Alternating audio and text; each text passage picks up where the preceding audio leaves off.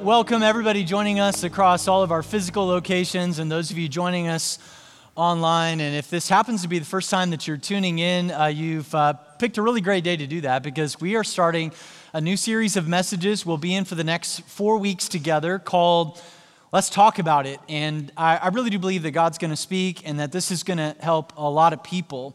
And really the big idea around this is it's no surprise for me to say to you that the past year has been filled with all kinds of unexpected challenges that none of us ever saw coming. Last March, we were thrown into a once-in-a-century global pandemic that none of us know how to deal with because we don't have any personal experience with it. We've just read about it in history books, and it's sort of turned all of our lives upside down. And even today, it just sort of dominates the media, and we can't go a single day without being reminded of it. And so there's that pandemic that's always in front of us. But what I want to suggest to us today is that there is also another pandemic that is going on kind of underneath the surface that doesn't get nearly as much coverage or attention. And it's the mental and emotional health pandemic. We might even say that it's the pandemic behind the pandemic.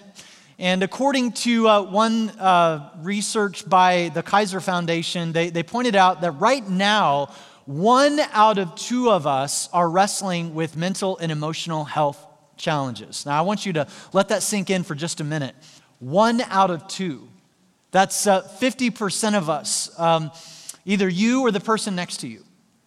If you're in an auditorium, that's 50% of the auditorium. If you're in a living room, that's half of the people in your living room wrestling with some sort of mental or emotional health challenge. The CDC listed a report not long ago saying that in the past year, 1 out of 4 young adults have seriously contemplated taking their life.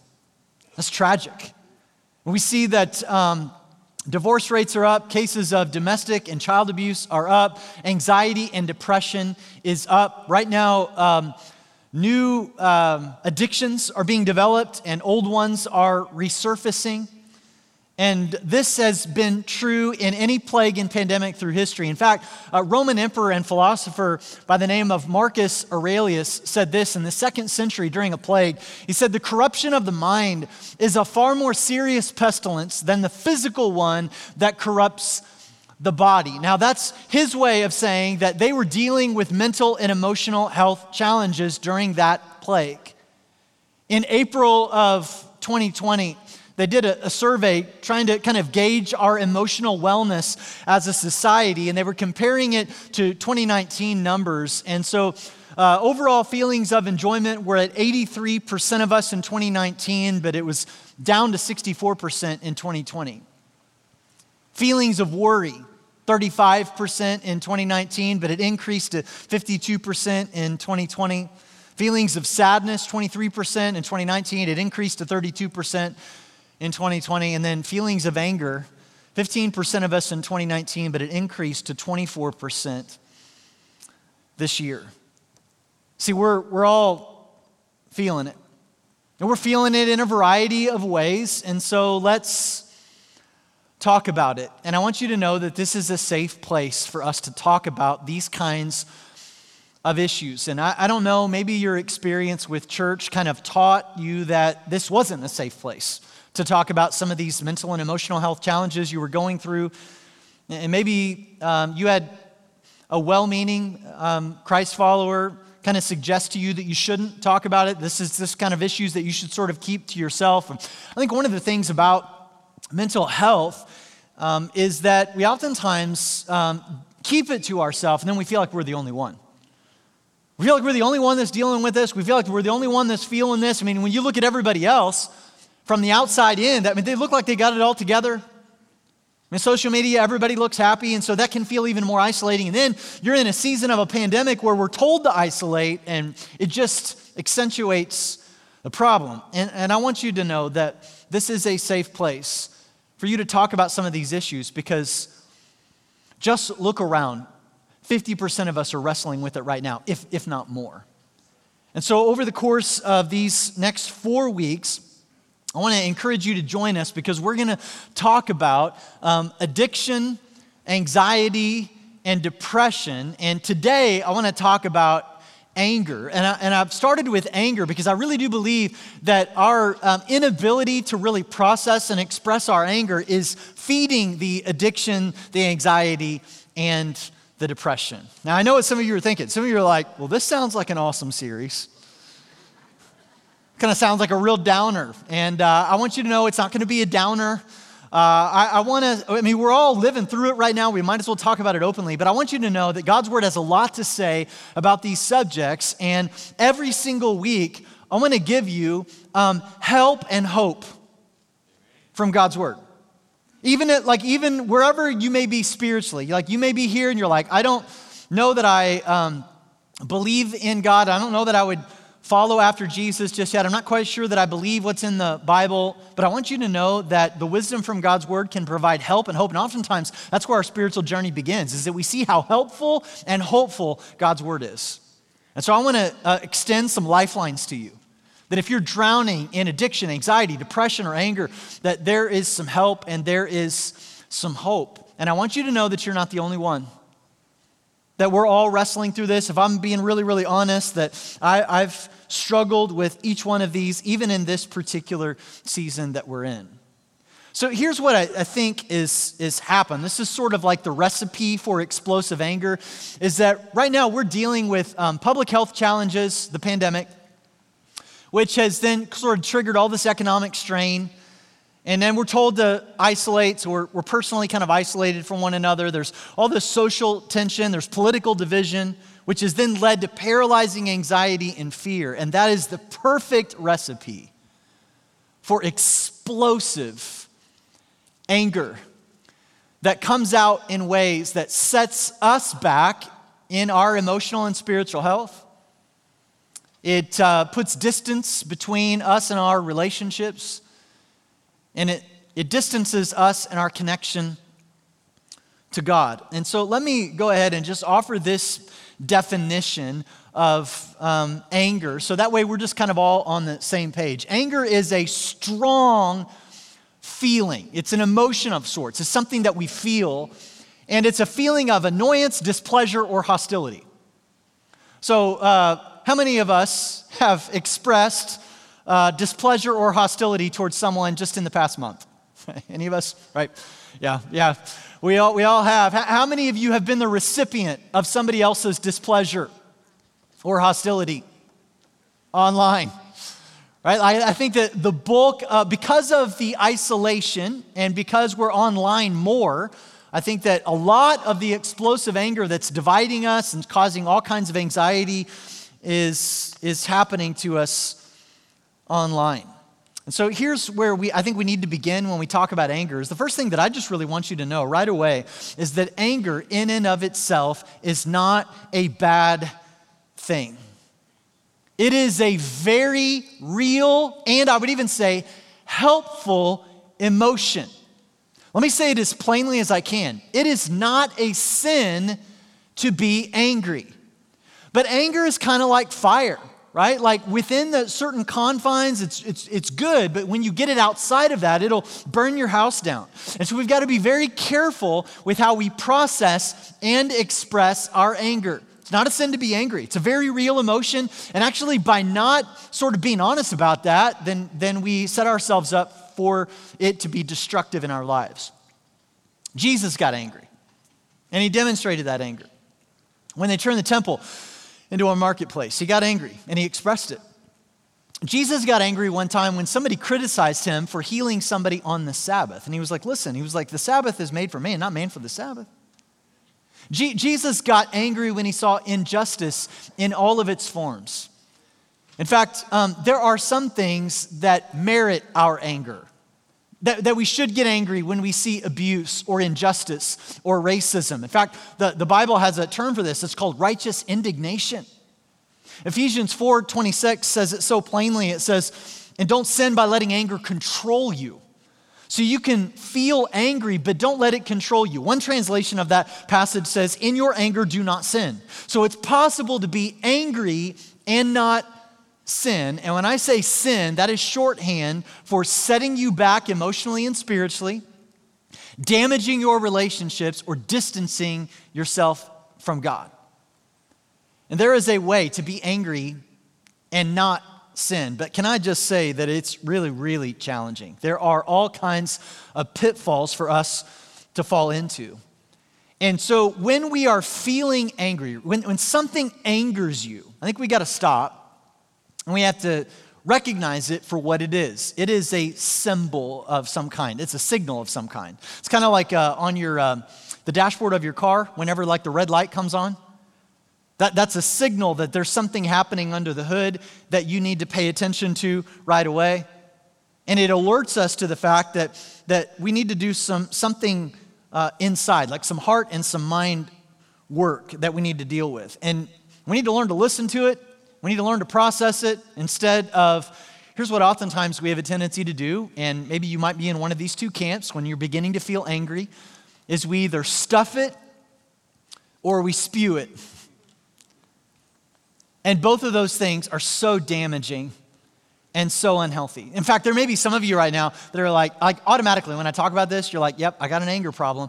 And more than likely, it's because maybe you've got a short fuse, you got a hot temper, and you just kind of let it go all the time. Your emotions are on your sleeve. And there's others of you maybe like, I'm really, I don't know that I really wrestle with anger. I'm pretty chill. But here's the thing is that maybe most of the time you don't. But what happens is you stuff it, and eventually you turn into the Incredible Hulk. And you just kind of like goes off on, and you're like, where in the world did that come from? Well, it's been simmering there for a while. See, it's not anger that is destructive to our lives and relationships. It is unprocessed anger. And so can I just take a quick minute to just ask you right now, are you angry? Just stop and slow down enough right now just to feel that. Are you angry? And if the answer is yes, there is nothing wrong with that. There's all kinds of things to be angry about right now. Our world is severely broken. And if there's anything that the pandemic has shown us is that it sort of pulled the curtain back to show us how broken it really is. And maybe you've lost a job or you've lost a source of income. You're angry about that. You know what? I don't blame you. And maybe right now you're angry because of what somebody said or did online. Maybe you're angry at your spouse or your kids. Maybe you're angry at some coworkers. Maybe you're angry how the election went down. Maybe you're angry because you're told to wear a mask. Maybe you're angry because you don't think enough people are wearing a mask. We got all kinds of anger issues going on in our life right now. I just want you to sit in this moment right now and to go, you know what? I totally get it. And it's a very real emotion that all of us are feeling. So how do we process it? You see, just because you're angry doesn't mean that you've done anything wrong or that you have sinned. However, there is a line where in our anger we sin. So the question is, where's the line? And I'm really glad you asked that. So let's talk about it. What I want to do is point us to Exodus chapter 17. If you have a Bible or a Bible device with a Bible on it, go ahead and turn to Exodus 17 because we find an example of the Israelites feeling angry and they didn't process it well and they crossed the line. And just to give a little bit of context here, the Israelites are God's chosen people and they have been taken against their will by a ruthless leader by the name of Pharaoh. And they are in slavery, and God raises up an imperfect leader by the name of Moses. Every leader is imperfect, and Moses demonstrates all of that. And Moses goes reluctantly. He didn't want to be used in this way, but he goes and he goes nose to nose with Pharaoh and says, "Let God's people go." And Pharaoh just flips and flops. He decides to let him go, then he changes his mind. He just goes back and forth and back and forth. And if you read through the Israelite story, God is delivering them from slavery into the promised land, but it is not a straightforward path from point A to point B. It never is. It's filled with lots of zigs and zags and twists and turns and challenges and difficulties and pain. And here's the thing, as you read through the Israelite story, every time they get themselves in a bind, like when their back is against the wall, God comes through at just the right time, but rarely according to their perfect time. And he always delivers them. And it's miraculous. And the Israelites initially are so grateful and they're humble and they worship and they thank God. But then they're a lot like you and me. They suffer from short-term memory loss. And they forget how faithful God was to bring them through that challenge or that calamity. And they begin to let their anger begin to brim to the surface once again. And we see it boil up and over in verse 1. It says, "At the Lord's command, the whole community of Israel left the wilderness of Sin," that's just short for Sinai, "and they moved from place to place. Eventually they camped at Rephidim, but there was no water there for the people to drink. So once more," meaning this wasn't the first time, "the people complained against Moses. 'Give us water to drink,' they demanded." Now already I see all kinds of things wrong with this. Now, first of all, I would say, totally understandable that they would be upset that they didn't have water. That's a bad thing, not to have water. But they didn't handle it very well. Instead of voicing a concern or asking a question, they complained against the very leader who had risked his own neck to help deliver them out of slavery. They didn't make a request. They laid down a demand more than once, meaning this had become a destructive pattern of behavior in the Israelites' lives. They had anger had them in its grip, and they weren't even fully aware of it. Moses had anger issues of his own. Look at verse 2. "Quiet!" Moses replied, "Why are you complaining against me, and why are you testing the Lord?" I don't blame him. Moses is frustrated and angry and upset, and so what does he do? He pushes back on the Israelites with his own angry response. What I want you to see is that it doesn't do a lick of good. Look at verse 3. "But tormented by thirst, they continued to argue with Moses." Why did he bring us out of Egypt? And then the next question is just absolutely stunning. "Are you trying to kill us, our children, and our livestock with thirst?"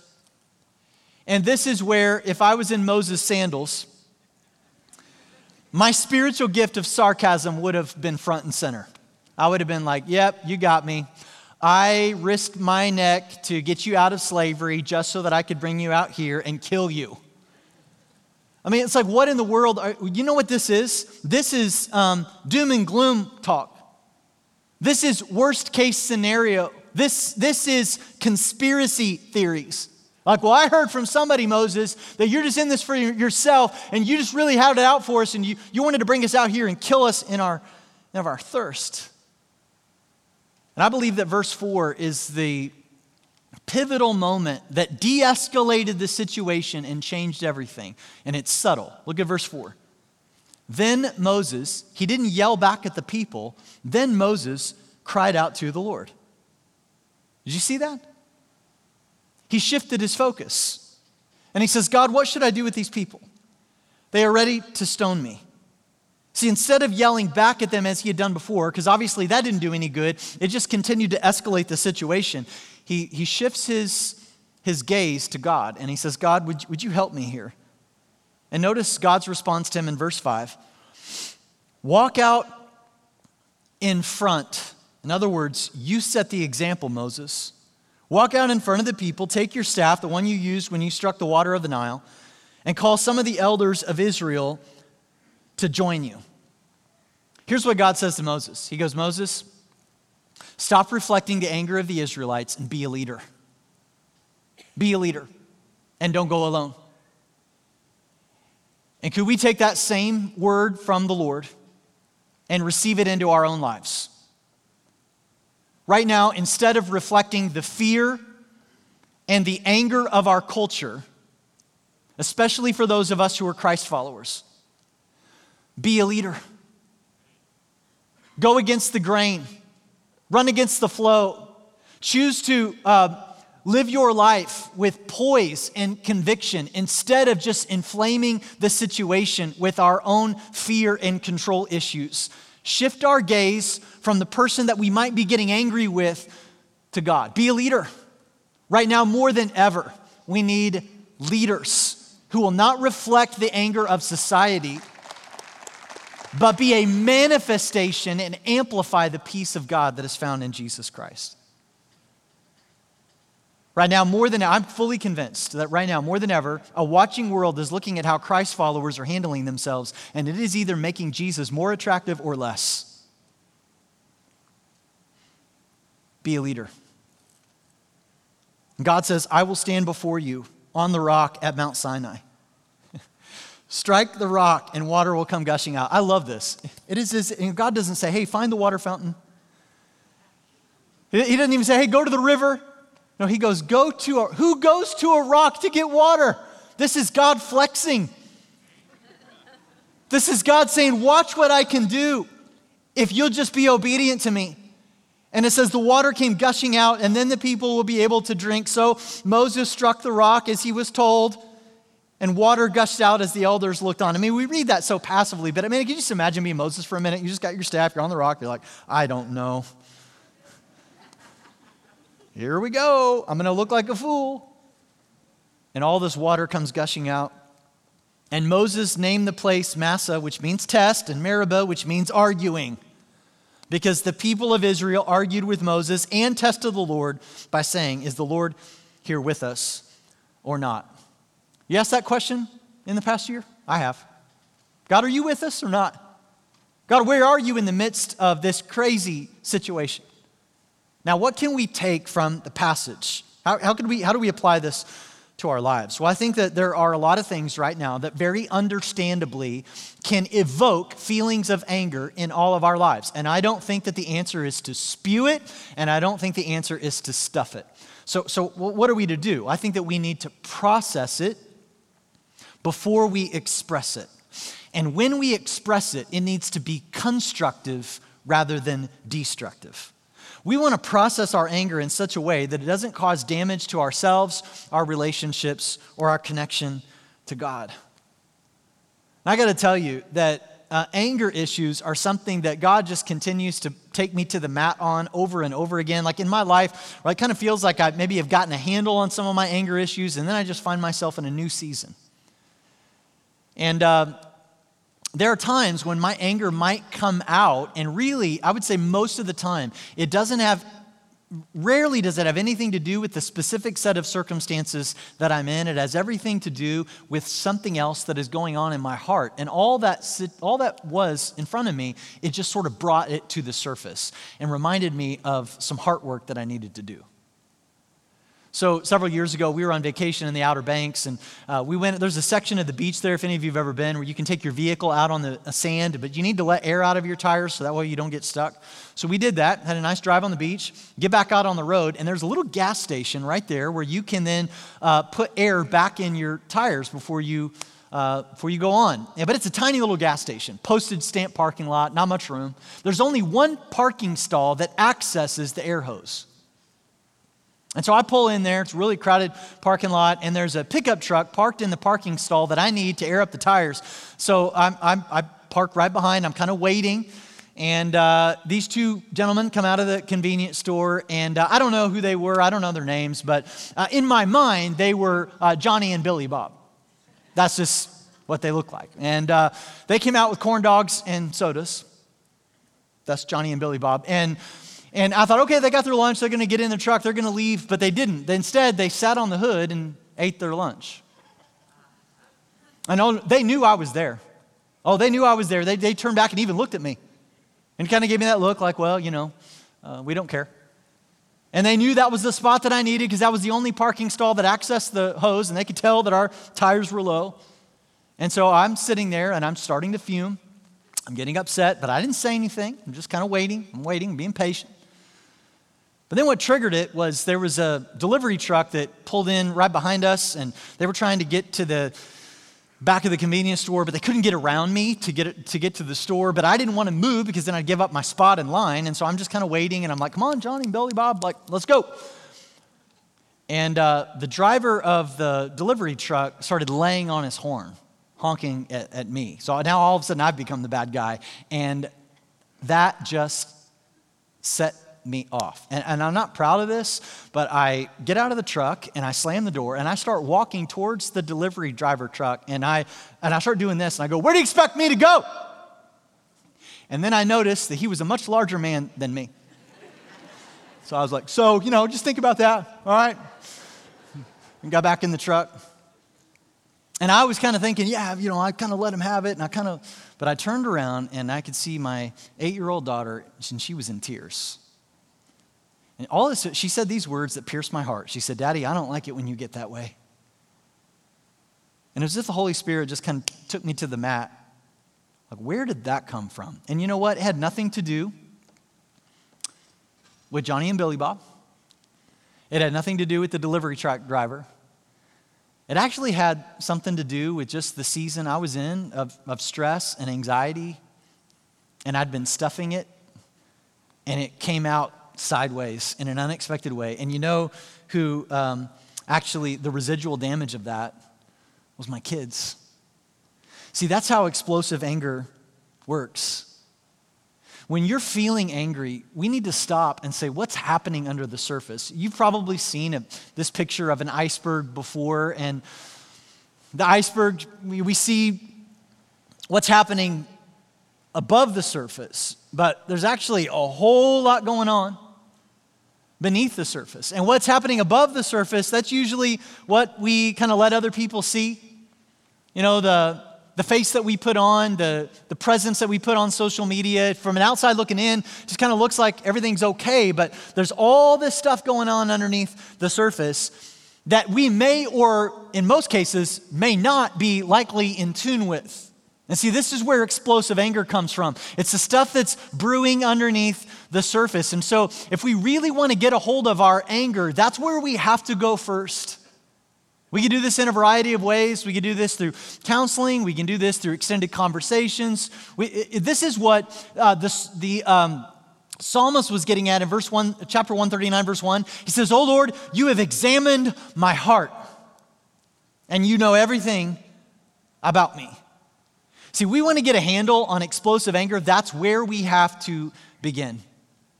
Is we've got to lay ourselves before God and say, "God, would you please examine my heart? What is going on underneath the surface that I need to process?"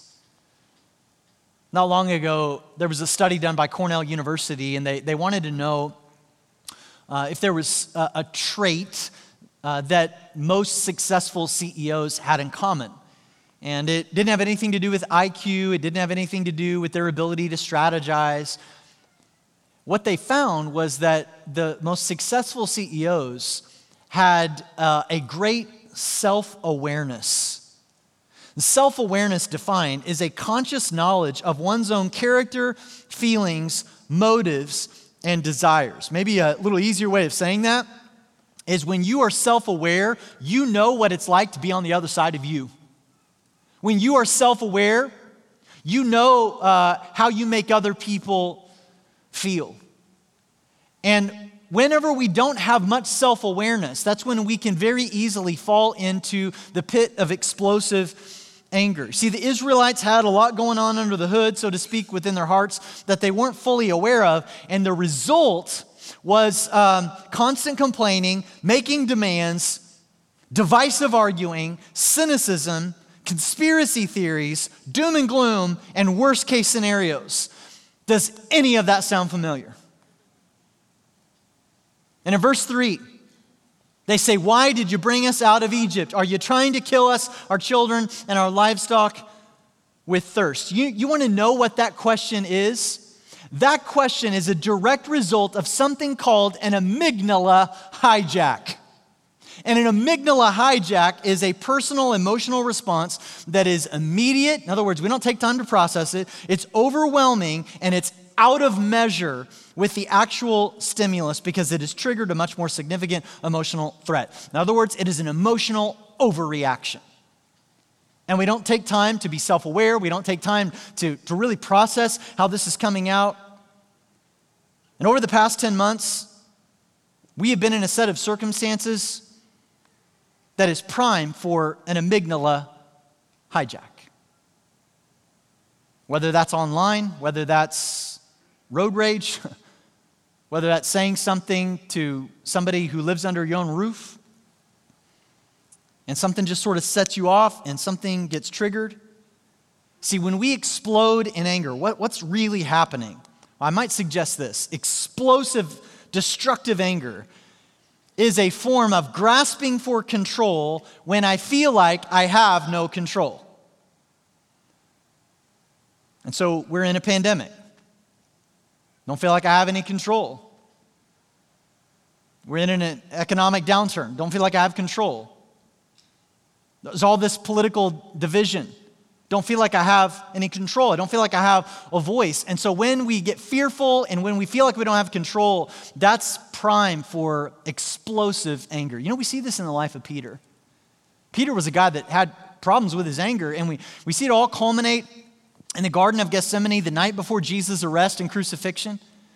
And Peter has this whole world flipped upside down. You want to know why? Because Peter kept thinking, no matter how many times Jesus corrected him, Peter kept thinking that Jesus was here to usher in an earthly kingdom. He thought Jesus was going to run for office.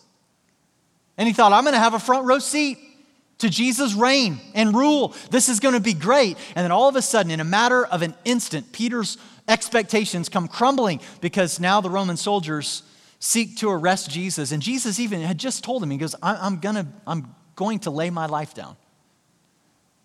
And Peter just couldn't get his head around that. And he was fearful, and he felt like he didn't have any control. And so what does he do? You remember that scene? Where he literally, not figuratively, he literally takes out a sword and cuts off the ear of one of the Roman soldiers by the name of Malchus. What is that? That's Peter lashing out in anger, and he cuts off his ear. And what does Jesus do? Jesus doesn't turn to him and go, oh man, way to go. Chest bump. That's awesome. No, Jesus, I think he gives him this look. He just goes, Peter. And he bends down and he grabs the ear of Malchus and he snaps it back onto his head like a Lego block. And he undoes the explosive anger that Peter had just demonstrated. And it stunned everybody. You want to know, Jesus, without even saying any words, he said, Peter, would you let go of the control that you think you have to the one who is in control? And so right now, today, there's all kinds of things that can make us feel angry. I want to encourage you to practice a little Psalm 139. And when you begin to feel angry, just stop for a minute and go, God, would you please examine my heart, like what's going on underneath the surface? And then this is an opportunity for you, once again, instead of grasping for control, to let go of that control to the one who is in control. But I want to give you a few practical handles here, some helps as we wrap up. So there's just a few of these that I want to give to you if you're taking notes. The first thing is this. I think this will help just kind of dismantle some of the explosive anger, is that when you feel yourself getting angry, particularly online, don't drop a comment, but have a conversation. See, comments don't get us anywhere. Conversations really help bridge the gap. And I don't know how many times, have you ever noticed that we will say stuff to each other over a keyboard we would never say to somebody's face? Occasionally, if I get a comment or a DM or an email that is particularly mean-spirited and untrue, and I have their phone number, occasionally I'll call them. And hands down, every single time I've done it, the tone changes and we have a good conversation. It just changes the whole dynamic. So can I just say that if you read something online from someone and you don't know them, just keep scrolling. If you know them and you really have an issue with it, just reach out to them, send them a DM, say, hey, I'd really like to understand where you're coming from. Can we have coffee? Can we have a phone conversation? Instead of these explosive hand grenades that we throw back and forth into each other's comments walls, it doesn't do any good. It just further entrenches us and creates more echo chambers. In Proverbs chapter 14, verse 29, it says, people with understanding control their anger, and a hot temper shows great foolishness. Here's the second practical handle. Choose to respond rather than react. If we could just respond rather than react, it would change a lot. And I'm convinced that if we could apply this simple step, it would eliminate 99% of the destructive anger that we all experience. I know this is true for me. Like if I get angry about something, I just need to call it the 24-hour rule. I just need to not do or say anything for 24 hours. Just let my emotions simmer down a little bit. Let me pray about it. Let me get a good night's sleep. Let me reach out to 2 or 3 trusted people who I know have a lot of wisdom and ask them for their objective insights on this rather than just responding via my subjective emotions. And almost always it changes the way that I would respond. God's word just affirms this. Proverbs 15:1 says, a gentle answer deflects anger, but harsh words make tempers flare. The third thing is refuse to stereotype people from a distance. And right now, in this season of distancing, we are away from each other and we're communicating a lot online, and it's so easy just to sort of create a narrative in your head about where you think somebody is politically or socially based upon certain terminologies or words. I mean, right now we are so divided. And so if somebody speaks out against racism, you go, well, you must be left-leaning. Well, if they speak up for the unborn, you must be right-leaning. Hey, we need to reopen for the economy. Well, you must be right-leaning. No, we need to stay locked down in order to preserve lives. Well, you must be left-leaning. Hey, you need to wear a mask. Left-leaning. Demask us. Right-leaning. Get the vaccine. Left-leaning. I'll never get the vaccine. Right-leaning. And we've created this stark division that has come into the body of Christ. And more than ever, we need to stop yelling at each other and crying out to the Lord. In 1 Peter, hey, and by the way, if you don't already know, social media just preys on this. It's called algorithm. And they just accentuate the echo chambers. So that what that means is they look at who you follow, they look at where you go online, they try to guess what you think your personal and political convictions are, and that's all they feed you. Which is why I like to follow people and things that they don't think a pastor will follow. Just to mess up the algorithm. It's a lot of fun. You should try it. 1 Peter chapter 3, verse 8 says, finally, all of you should be of one mind, sympathize with each other, love each other as brothers and sisters, because that's what you are. Be tenderhearted and keep a humble attitude. Don't repay evil for evil. Don't retaliate with insults when people insult you. Instead, pay them back with a blessing. That is what God has called you to do. He's not suggested it. He's called you to it. And He will grant you His blessing. Last thing, listen with an open mind rather than just speaking your mind. I don't know how many times this has been true when somebody has said something a little bit sideways, and when I really sit down to investigate, really all they needed was just to know that they are being heard. They just needed a voice. They just need somebody to process this with. It doesn't mean by listening, it doesn't mean that you're all affirming. It doesn't mean that you agree. You're just listening to them because they're a human being. And God has called us to unity. And how do we stay unified when we disagree about so much? By fixing our gaze upon Jesus. In James chapter 1, verse 19, it says, understand this, my dear brothers and sisters, you must all be quick to listen, slow to speak, and slow to get angry. So have personal and political convictions, by all means. Don't put your hope in them. Put your hope in the gospel of Jesus Christ. Listen, I just don't get Christ followers that fall into doom and gloom, worst case scenarios, and conspiracy theories. I don't get it. You're just following after the behavior of our ancestors, the Israelites. God has called you to hope. There is a reason. The number one command in Scripture is fear not. Because when we're in fear, there is no room for faith. When fear has its grips on you, the next step is explosive anger. And how do we get free from it? I don't know about you, but whenever there has been a time in my life when I did something or said something foolish and it really hurt somebody and they had every right to be angry with me, but instead of lashing out at me, they gave me grace. They let me off the hook. They forgave me genuinely. I got to tell you, that is so humbling. You know how many times God has been gracious to me in my inconsistency? You know how many times God has every right to be angry with me, but instead, he gives me grace. You know how many times I've said to God, God, I'll never do it again. And I do it again. You know how many commitments I've made to God that I've broken? If there's anybody that has any right to be angry with our inconsistency, it's God. And yet he chooses grace. He chose to give the life of his only son so that we could be set free. Therefore, the only antidote to explosive anger in our lives is grace. And if you are having a hard time with explosive anger, you got to really stop and you got to ask yourself, have I really received grace? Like, really?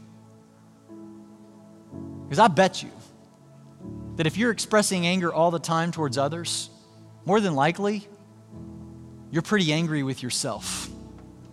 What I found is that I think that God has a far easier time forgiving us than what we have forgiving of ourselves. He laid down the life of his son so that you could be set free, that you wouldn't be caught in that trap any longer. And grace is the only lasting antidote to anger. Psalm 103 verse 8 says, "The Lord is compassionate and merciful. He is slow to get angry, and he is filled with unfailing love." Aren't you grateful for that? Aren't you grateful for a God who is slow to get angry? That he doesn't stuff it or spew it, but he's slow and he is filled with compassionate love for you and for me. So if we can just even receive a portion of that, don't you think that we might be able to be people who live and extend that to others? Because right now in this season, the world does not need more anger. The world does not need more paranoia. The world does not need people perpetuating more worst case scenarios. The world needs citizens of heaven with poised feet and steady hands and humble hearts who are willing to point people to the grace that can only be found in Jesus Christ. So if you're feeling angry, totally understandable. Be a leader and receive the grace that is made available to you so that you can perpetuate that grace in the midst of a really divisive and hurting world. Lord God, we come to you today, and I ask that over this next 4 weeks that you would speak loudly and clearly to these issues that touch every single one of our lives, either us personally or someone we know. And so God, as we kick it off, we just want to collectively ask you to examine our hearts. That even just this afternoon, as we go through our day, that your Spirit would maybe bring some things into our conscience. That you'd point out some things that maybe we need to deal with under the hood, so to speak. Because anger is really just a signal of something deeper that's going on. And God, I pray that as people who are saved by grace, that we would be people who would live in that grace and freely give it to others, because that's what sets us apart. The world does not need more people perpetuating or mirroring the division and the anger that is already out there. The world needs citizens of heaven who will be leaders and demonstrate the way of grace.